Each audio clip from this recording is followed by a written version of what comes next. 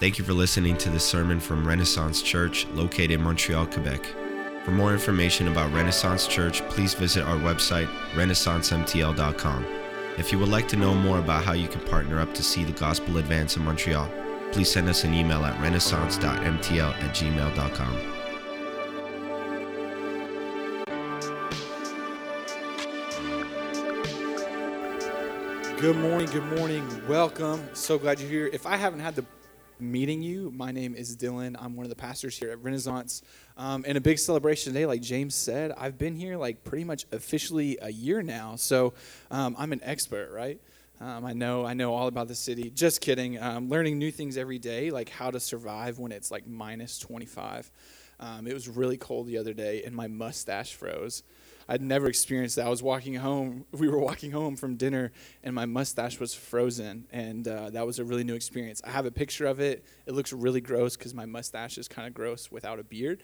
So if you want to see that after, come and talk to me. But glad you're here this morning, and I'm glad to get to be up here and share with you just kind of how God spoke to me about this message and how how I felt he was teaching me what I needed to learn. And so as I preach this morning, don't ever think that I'm preaching like at you, like I think, hey, you should be doing this better. Like, hey, you need to be doing this better. Hey, I'm an expert, you should be doing this.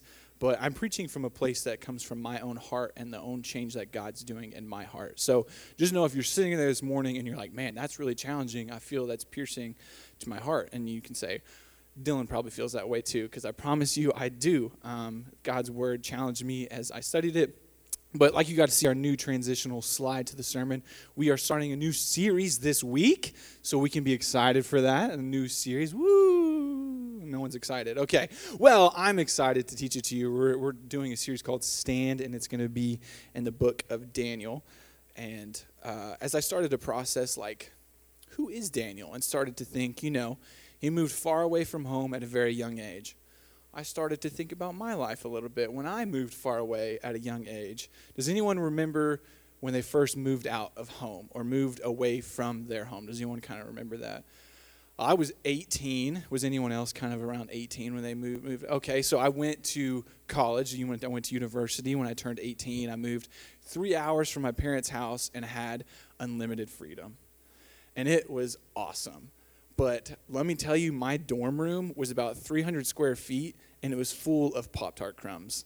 Like, I don't think I vacuumed the entire time I was there. My roommate didn't either. Our room was a mess. This is really gross, but I'm going to tell you, I don't think I washed my sheets. Actually, I know I didn't wash my sheets for the whole semester. I took them home, and my mom was like, I swear I could probably stand these straight up. Like, these are so filthy. Why don't you wash them? I was like, I shower before I get in bed. I'm clean. They're clean, whatever. And so, I tasted freedom, and I lived on Pop-Tarts and pizza rolls for a year, and it was really bad for my life. And then also, I started doing this thing. I started visiting this really cool church called Bedside Baptist. Has anyone visited there before? It's when you actually sleep in and don't go to church. So you visit the Bedside Baptist, and that means you're just not at church. So I was pretty guilty of doing that a lot when I first moved away from home. And all that laughing and saying, but today, we're talking about a young man who was taken from his home, and, needless to say, he did a lot better on his own than I did eating Pop-Tarts. But we'll dive on into it. We're going to be in Daniel chapter 1 today. So you can go ahead and turn your scripture there. If you don't have a copy of God's Word, there are copies in the back on this table in the back. Feel free to grab one, and if you need it, you can keep it. It's yours. So, and it'll also be on the screen if you want to follow along when we start reading it. But we're in Daniel chapter 1, and I want to give us a little, background to what's happening. So right now in this time of the world, we're about to read that there's two kingdoms fighting each other and kind of what happens after that. So the two kingdoms right now that we're going to read in the scripture are the Babylonian kingdom and the kingdom of Jerusalem. So a little bit of history about the Babylonian kingdom is a large empire in modern day like Syria and Iraq. So you can picture it there, and it was mainly along the Euphrates River. So just picture a really big, really powerful empire right there. The current king was King Nebuchadnezzar, and he had some beef with Egypt. They weren't really friends. They were kind of enemies in a sense. But the thing about Egypt is they were actually pretty close with Jerusalem. They were allies. And we'll talk more about that in a second. But here, right before this scripture takes place, Egypt tries to invade Babylon. For some reason, they were like, hey, let's try to invade this really powerful nation and extend ourselves all the way over there. So they decide to invade Babylon. They go over there, and then the Babylonians actually win the battle. And they start chasing them back towards Egypt, and they start fleeing towards Jerusalem, actually. And the Babylonians are like, hey, they're friends with Egypt too. Let's take their city as well. So all of that leading up to that. And then a little bit about Jerusalem, what's kind of going on there right now. Some pretty shady stuff. So the king at the time, first of all, I'm going to pronounce a lot of names today that are in Hebrew, and I'm not great at pronouncing Hebrew names. So bear with me, and if you want to correct me, wait till the end, please. So the current king, his name is Jehoiakim. I think I did that pretty well. But his name means Yahweh raises up. But here's the thing. God did not actually raise this king up. His younger brother was actually named the king and was supposed to be the ruler of Jerusalem. But then the Pharaoh of Egypt decided to get involved and said, no, this is your king. He named Jehoiakim king. He said, this is going to be your king. And with their power and strength, Jerusalem had to accept it. And actually, this guy, Jehoiakim, his name, that wasn't his name at first. His birth name was actually Eliakim, and he gave himself the name Yahweh raises up. So instead of actually being named this because God raised him up, he let a pagan nation raise him, put him on the throne, and then said, Yahweh raised me up. So how insulting to God that is, first of all, leading into that. And he was also a pretty bad king. He killed a lot of prophets. He was pretty rebellious. He didn't lead the nation in a great place. And the whole nation of Jerusalem is actually in a pretty dark place right now. So we'll starting into that, we'll read verses 1 and 2 of Daniel and see what's going on. So read with me. It says, during the 3rd year of King Jehoiakim's reign in Judah, King Nebuchadnezzar of Babylon came to Jerusalem and besieged it.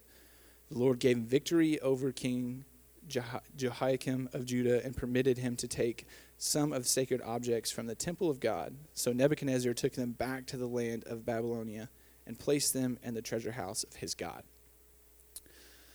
When I first read this, and when you're reading this right now, you probably might wonder, why would God allow this to happen? Why would he allow his people to be taken over? Why would he allow them to take their objects from the temple? That seems pretty crazy. Why would God let this happen? You're not the only one that had that question too. So I did a little research, right? And I found in Scripture where God said this was going to happen. So this is going to be on the screen. You don't necessarily have to turn there. It's in Leviticus. So this is why this is happening. So in Leviticus chapter 26, and I'm going to read verses 14 through 17 and then 23 through 25 so we can get an idea of why God allowed the Babylonian nation to take them over. So it starts, God says, however, if you do not listen to me or obey all these commands, and if you break my covenant by rejecting my decrees, treating my regulations with contempt, and refusing to obey my commands, I will punish you. I will bring sudden terrors upon you, wasting disease and burning fevers that will cause your eyes to fail and your life to ebb away. You will plant your crops in vain because your enemies will eat them. I will turn against you, and you will be defeated by your enemies. Those who hate you will rule over you, and you will run even when no one is chasing you. And then skip down to verses 23. It says, and if you fail to learn the lesson and continue your hostility toward me, then I myself will strike you with calamity 7 times over for your sins. I will send armies against you to carry out the curse of the covenant you have broken. So that's pretty much like right there what's happening, right? Like God said, he said this to Moses. He laid out the law and the plans that the covenant he made, the promise he made with this nation was like, follow these. And if you continue to disobey me, this is what's going to happen. If you continue to disobey me, I'm going to deliver you to your enemies. They're going to destroy your city. They're going to take you over. And for the rest of your life, you're going to be running. And they did. They were continually disobedient. And what's happening in this time is the nation, the Israel nation is worshiping idols. They're worshiping false idols, even though they know God's the one true God. They're breaking the laws of the covenant. And here especially, they're not keeping the Sabbath promise that God said you need to rest, let the land rest, let the people rest. And they're continually working and breaking God's promise for them. So God said, hey, guess what? I'm going to punish you for your sins. But it's not just like a punishment to say, you deserve this, just sit and be terrible. No, God says, I'm going to punish you because I want to correct you.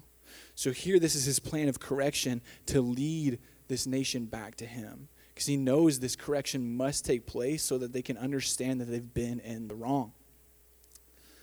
So, but then, all this is happening. God said, this is going to happen.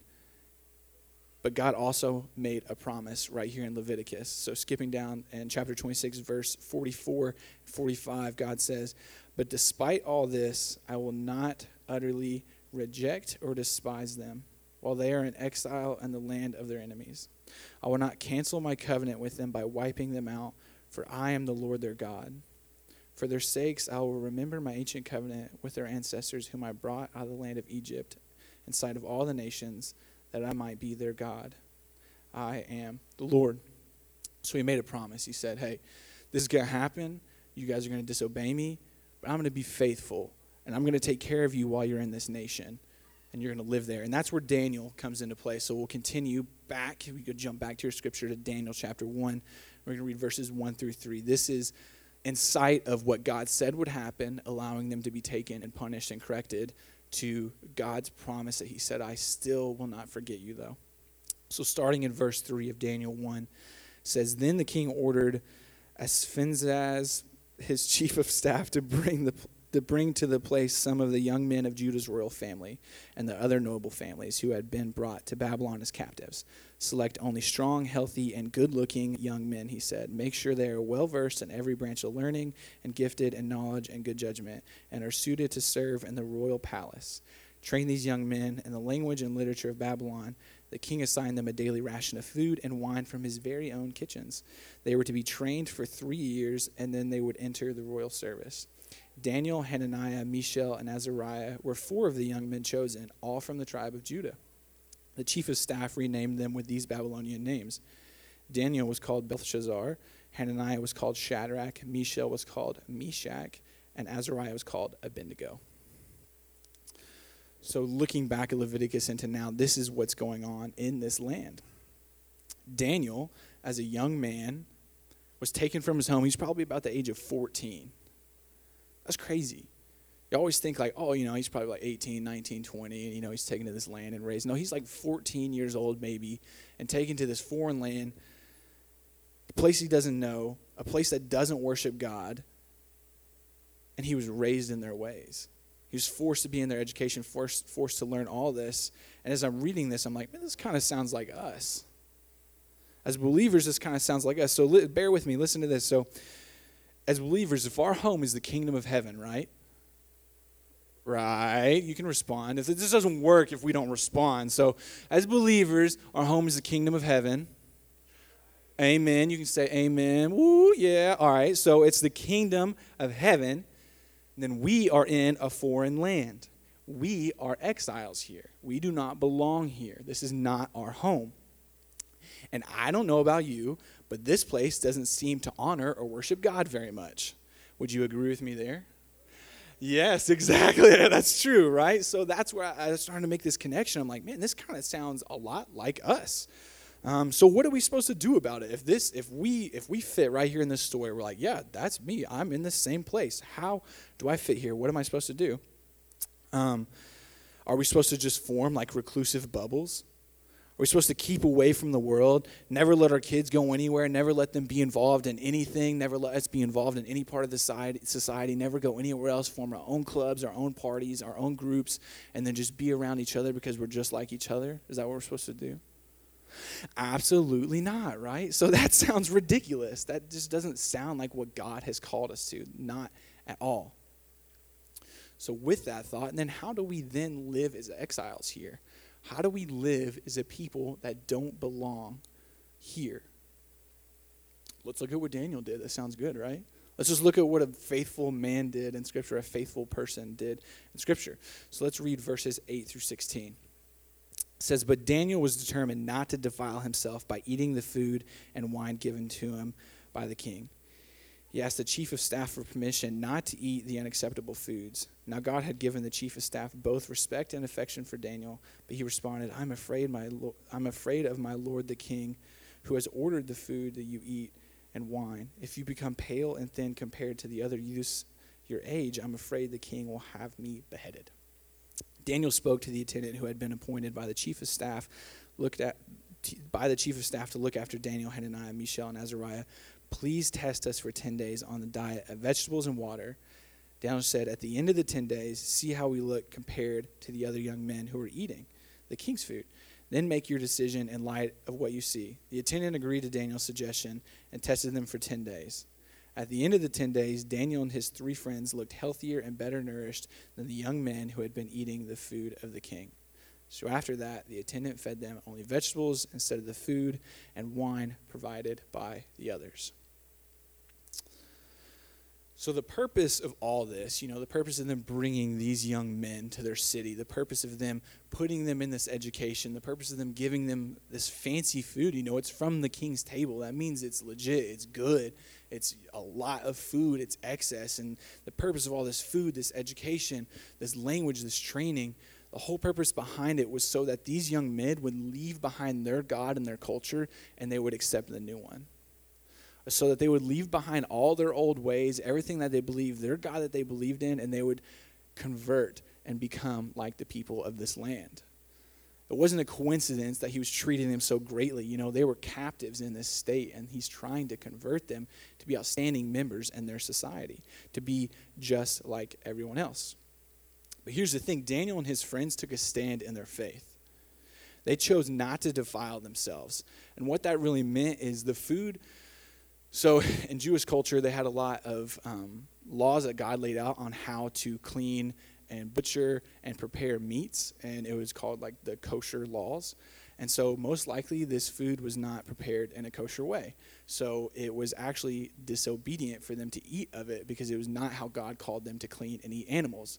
And also it had probably been sacrificed or like offered as dedication to most of their idols. A lot of the times that is like the food that would be prepared would be sacrificed or dedicated, and then it would be served at the king's table. So it was actually true that it was defiling for their bodies because it was disobedient to what God said. I really like this. I read this from someone studying the scripture. It said, Daniel didn't object the name given to him because he knew who he was. You could call him whatever you liked. Daniel didn't object to the Babylonian education because he knew what he believed. Daniel did object to the food because to eat it was direct disobedience to God's word. It was a line. He was like, I'll do your education. That's cool. I want to be a part here. I don't want to be difficult. I'll learn. I'll be here. You can call me whatever you want. I know my name is Daniel, and I know I belong to the king, but I'm not going to defile myself. He took a stand for his faith. This is what I love. In verse 8, it says he asked permission not to eat of the food. And I think a lot of times as Christians, we think for us to like take a stand, we have to be super obnoxious.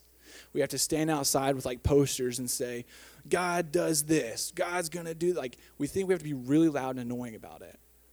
But that's not what Daniel did here. I think he carried the fruit of the Spirit. It talks about love, peace, patience, kindness, gentleness, and self-control. It doesn't sound very obnoxious, right? It sounds very gentle and compassionate and caring.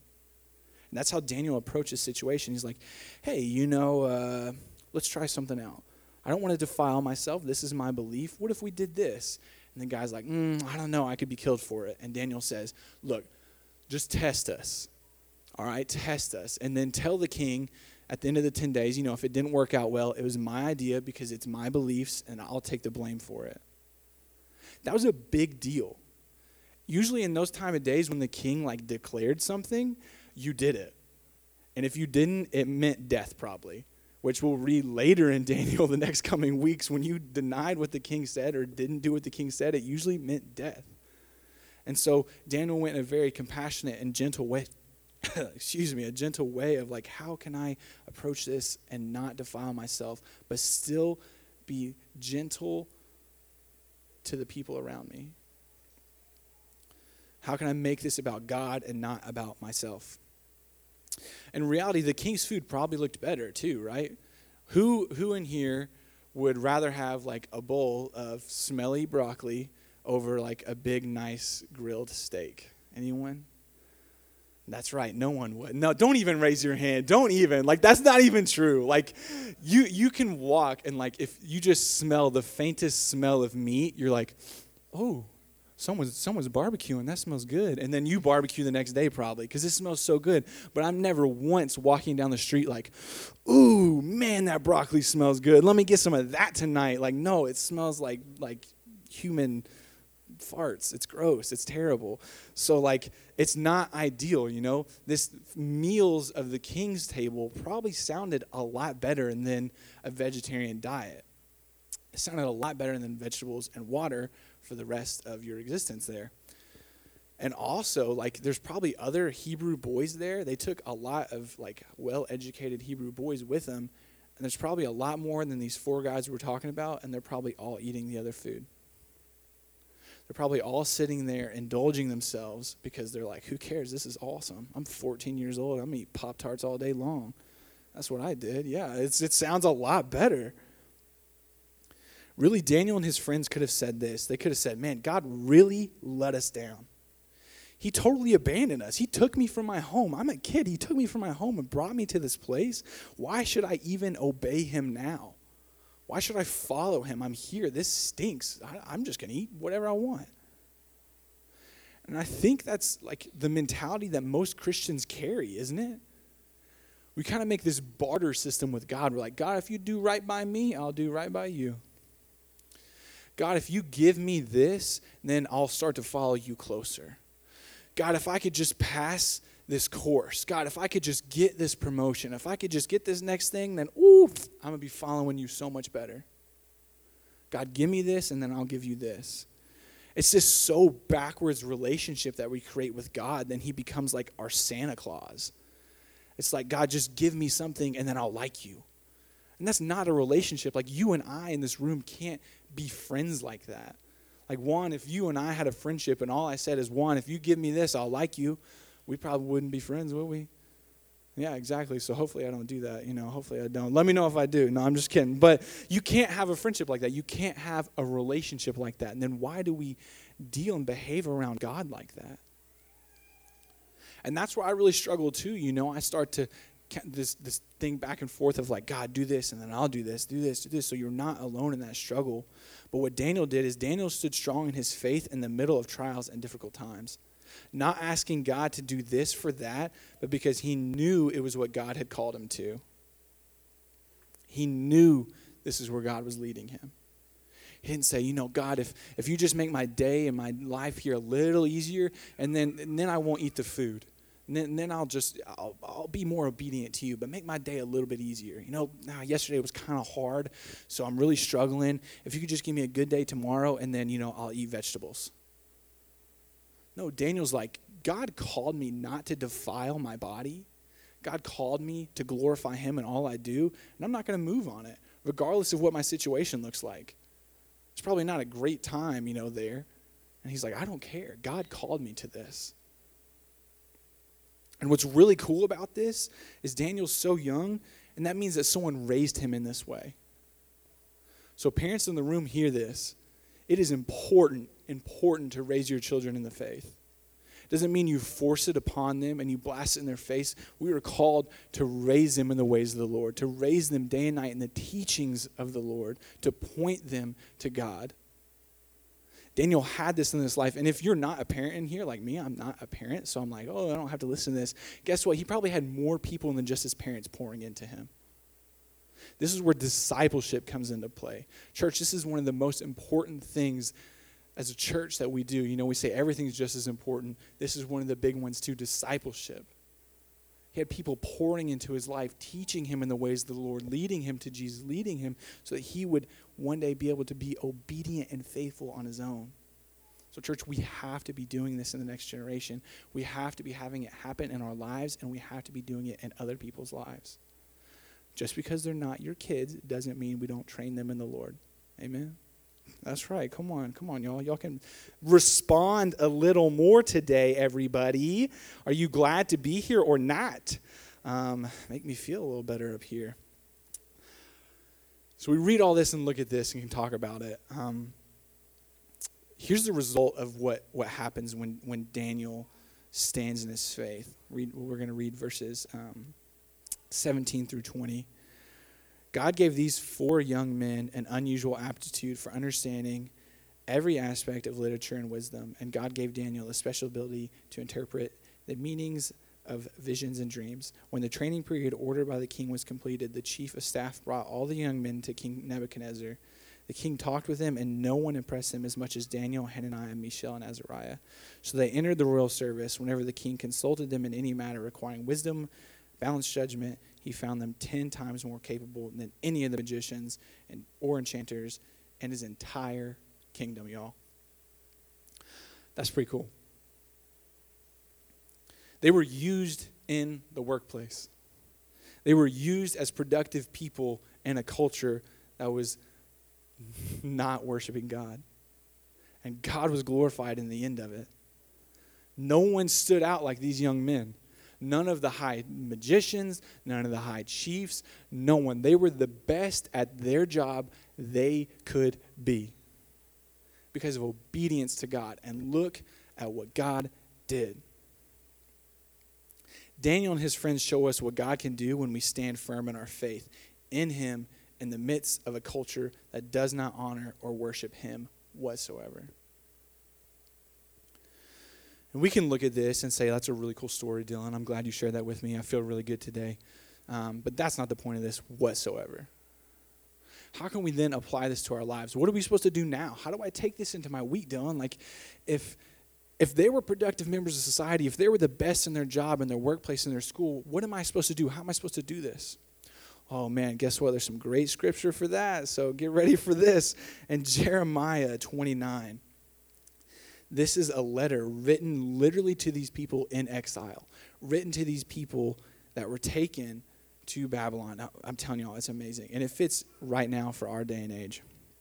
So I'm just going to read I'm going to read verses 4 through 15, and then we're going to see how it speaks to us today. So it says, this is what the Lord of heaven's armies, the God of Israel, says to all the captives he has exiled to Babylon for Jerusalem. Build homes and plan to stay. Plant gardens and eat the food they produce. Marry and have children. Then find spouses for them so that you may have grandchildren. Multiply.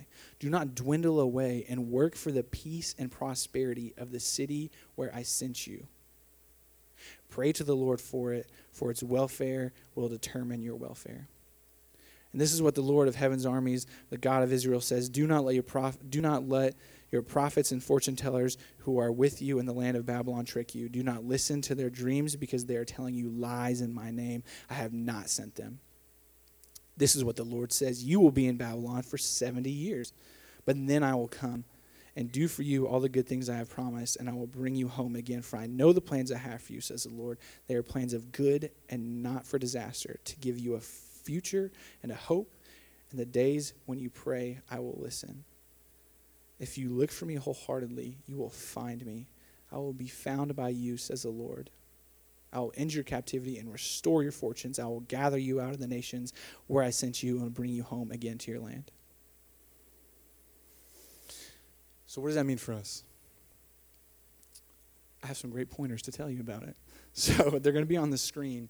But this is how to me, it spoke to me, how am I supposed to live here in Montreal? How am I supposed to live here wherever I live, wherever God plants me in my life? Where am I supposed to be? Because this isn't my home. My home is the kingdom of heaven. How do I live in exile here? Number one, it says here in Jeremiah, the Lord says, plan to stay. See, these people in exile were like, maybe God's going to come in this triumphant entry next week and bust down the walls and break us out, and it's going to be amazing, and we're going to be home, and everything's going to be good again. And they're like, I'll just look for that day. I won't worry about being productive here. I'm just going to look for the day when the Lord comes again, and I'm not going to worry about it. No, God's like, hey, guess what? You're going to be here a long time. You're going to be here for 70 years. Plan to stay there. Be involved. Don't seclude yourselves. Raise families. He says, have children. Find spouses for your children so they have children. Don't dwindle away. Be known in this place. Work. This is the second point. It says work. Be a part of the society. Work. This is a big one. It says work for peace and prosperity of the city. How would others see God if we don't do these two things? If we just lived ourselves apart, away from the rest of society because we're like, the Lord's coming one day, I'm happy, I'm good, I don't really belong here. How would other people see Jesus if we aren't actively obedient in this city, working for the good of the city? Because in the end, when people see, wow, you're a hard worker, you say, it's because God in me. He is glorified in that. It's his plan to stay, work, root your lives in this city. Another thing he says, be encouraged. Because it's easy to get discouraged in the time for them in exile and the time for us here. It's not easy to exist in a culture that doesn't glorify God. But be encouraged, because guess what? He is coming home again one day. Amen. Come on, that's a point where you say amen. He's coming home again one day to take us home. Amen. Come on, church. That's a big deal. He's coming again to save us. He's going to bring us home to be united with him in heaven. Oh, we are exiles here. That doesn't mean we don't be a part of the society. We have encouragement because we know we will be united with him one day. But he has placed us here for his very purpose to be glorified and made known. That's encouraging. The last thing he says is, don't be conformed. You're to live there, but don't be conformed. You're supposed to be involved in the culture in the city, but don't be conformed. And I was like, well, man, how do I do that? Because that's kind of complicated. Man, these last couple verses are fire. It says, pray. He will listen. God says, pray to me and I will listen. He says, look for me. If you look for me with your whole heart, guess what? I'll be there with you. If you look up to me, if you search me, if you desire to be with me, I'm going to be right there with you in this exile. And we can't maintain any of these other points. We can't maintain staying here, living here, existing here if we aren't doing these first. If we aren't doing these, if we aren't praying to him continually, if we aren't seeking to be in his presence, seeking a relationship with him, we can never be a part of this society and not conform to it. You will fall apart, friend. You will fall apart. I have been there. If we're not maintaining a relationship with God, this place eats us up. This world will eat you up. This is how Daniel lived in exile, and God was glorified in it. What if we chose to live this coming week like Daniel did, like Jeremiah 29 says? So often we think we're supposed to close off from society, form our own groups, our cliques, whatever you want it to be, form our own private schools, our own private teachings, to where we can raise ourselves in the ways and then be different from the world, be in it but not of it. You know, people say that all the time, which is a good saying, but what does it really mean? Church, if we form these things and stay away from the whole community, how do we expect people to encounter God if we are not out there bringing it to them? How are we expecting them to experience the grace, the love, the gentleness, and the mercy of Jesus Christ if we just stay here? Church, where are they supposed to see him? We got to take it to him. We got to be in the society. We got to be productive there. We got to work hard so that God would be glorified in it. Look how God used Daniel just in his obedience, just as a normal person in everyday life. He was in school. Anyone in school here? I know there's people in here, so you can raise your hand. Yeah, he was in school. He had a job after that. Is anyone working full-time? Yeah, I'm working full-time. You're working full-time?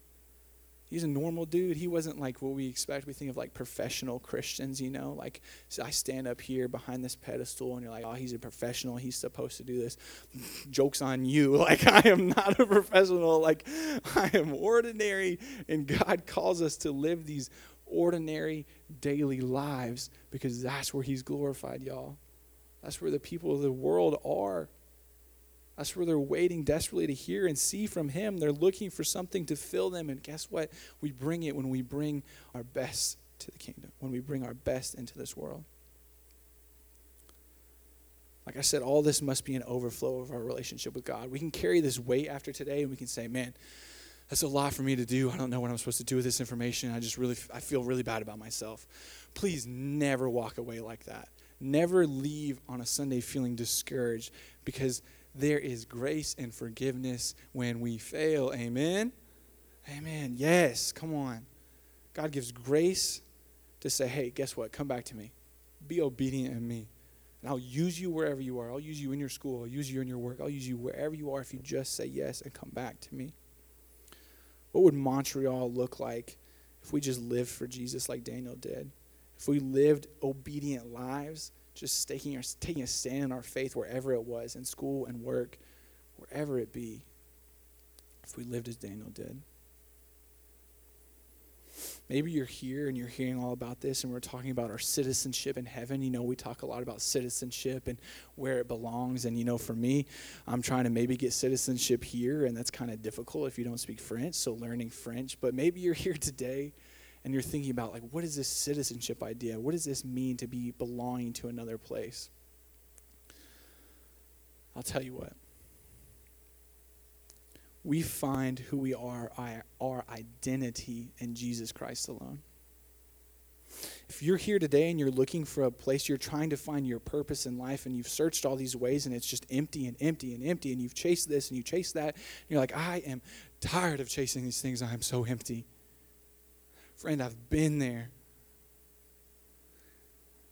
The only place we find our peace, our citizenship, our belonging, our purpose is in Jesus Christ and Jesus Christ alone.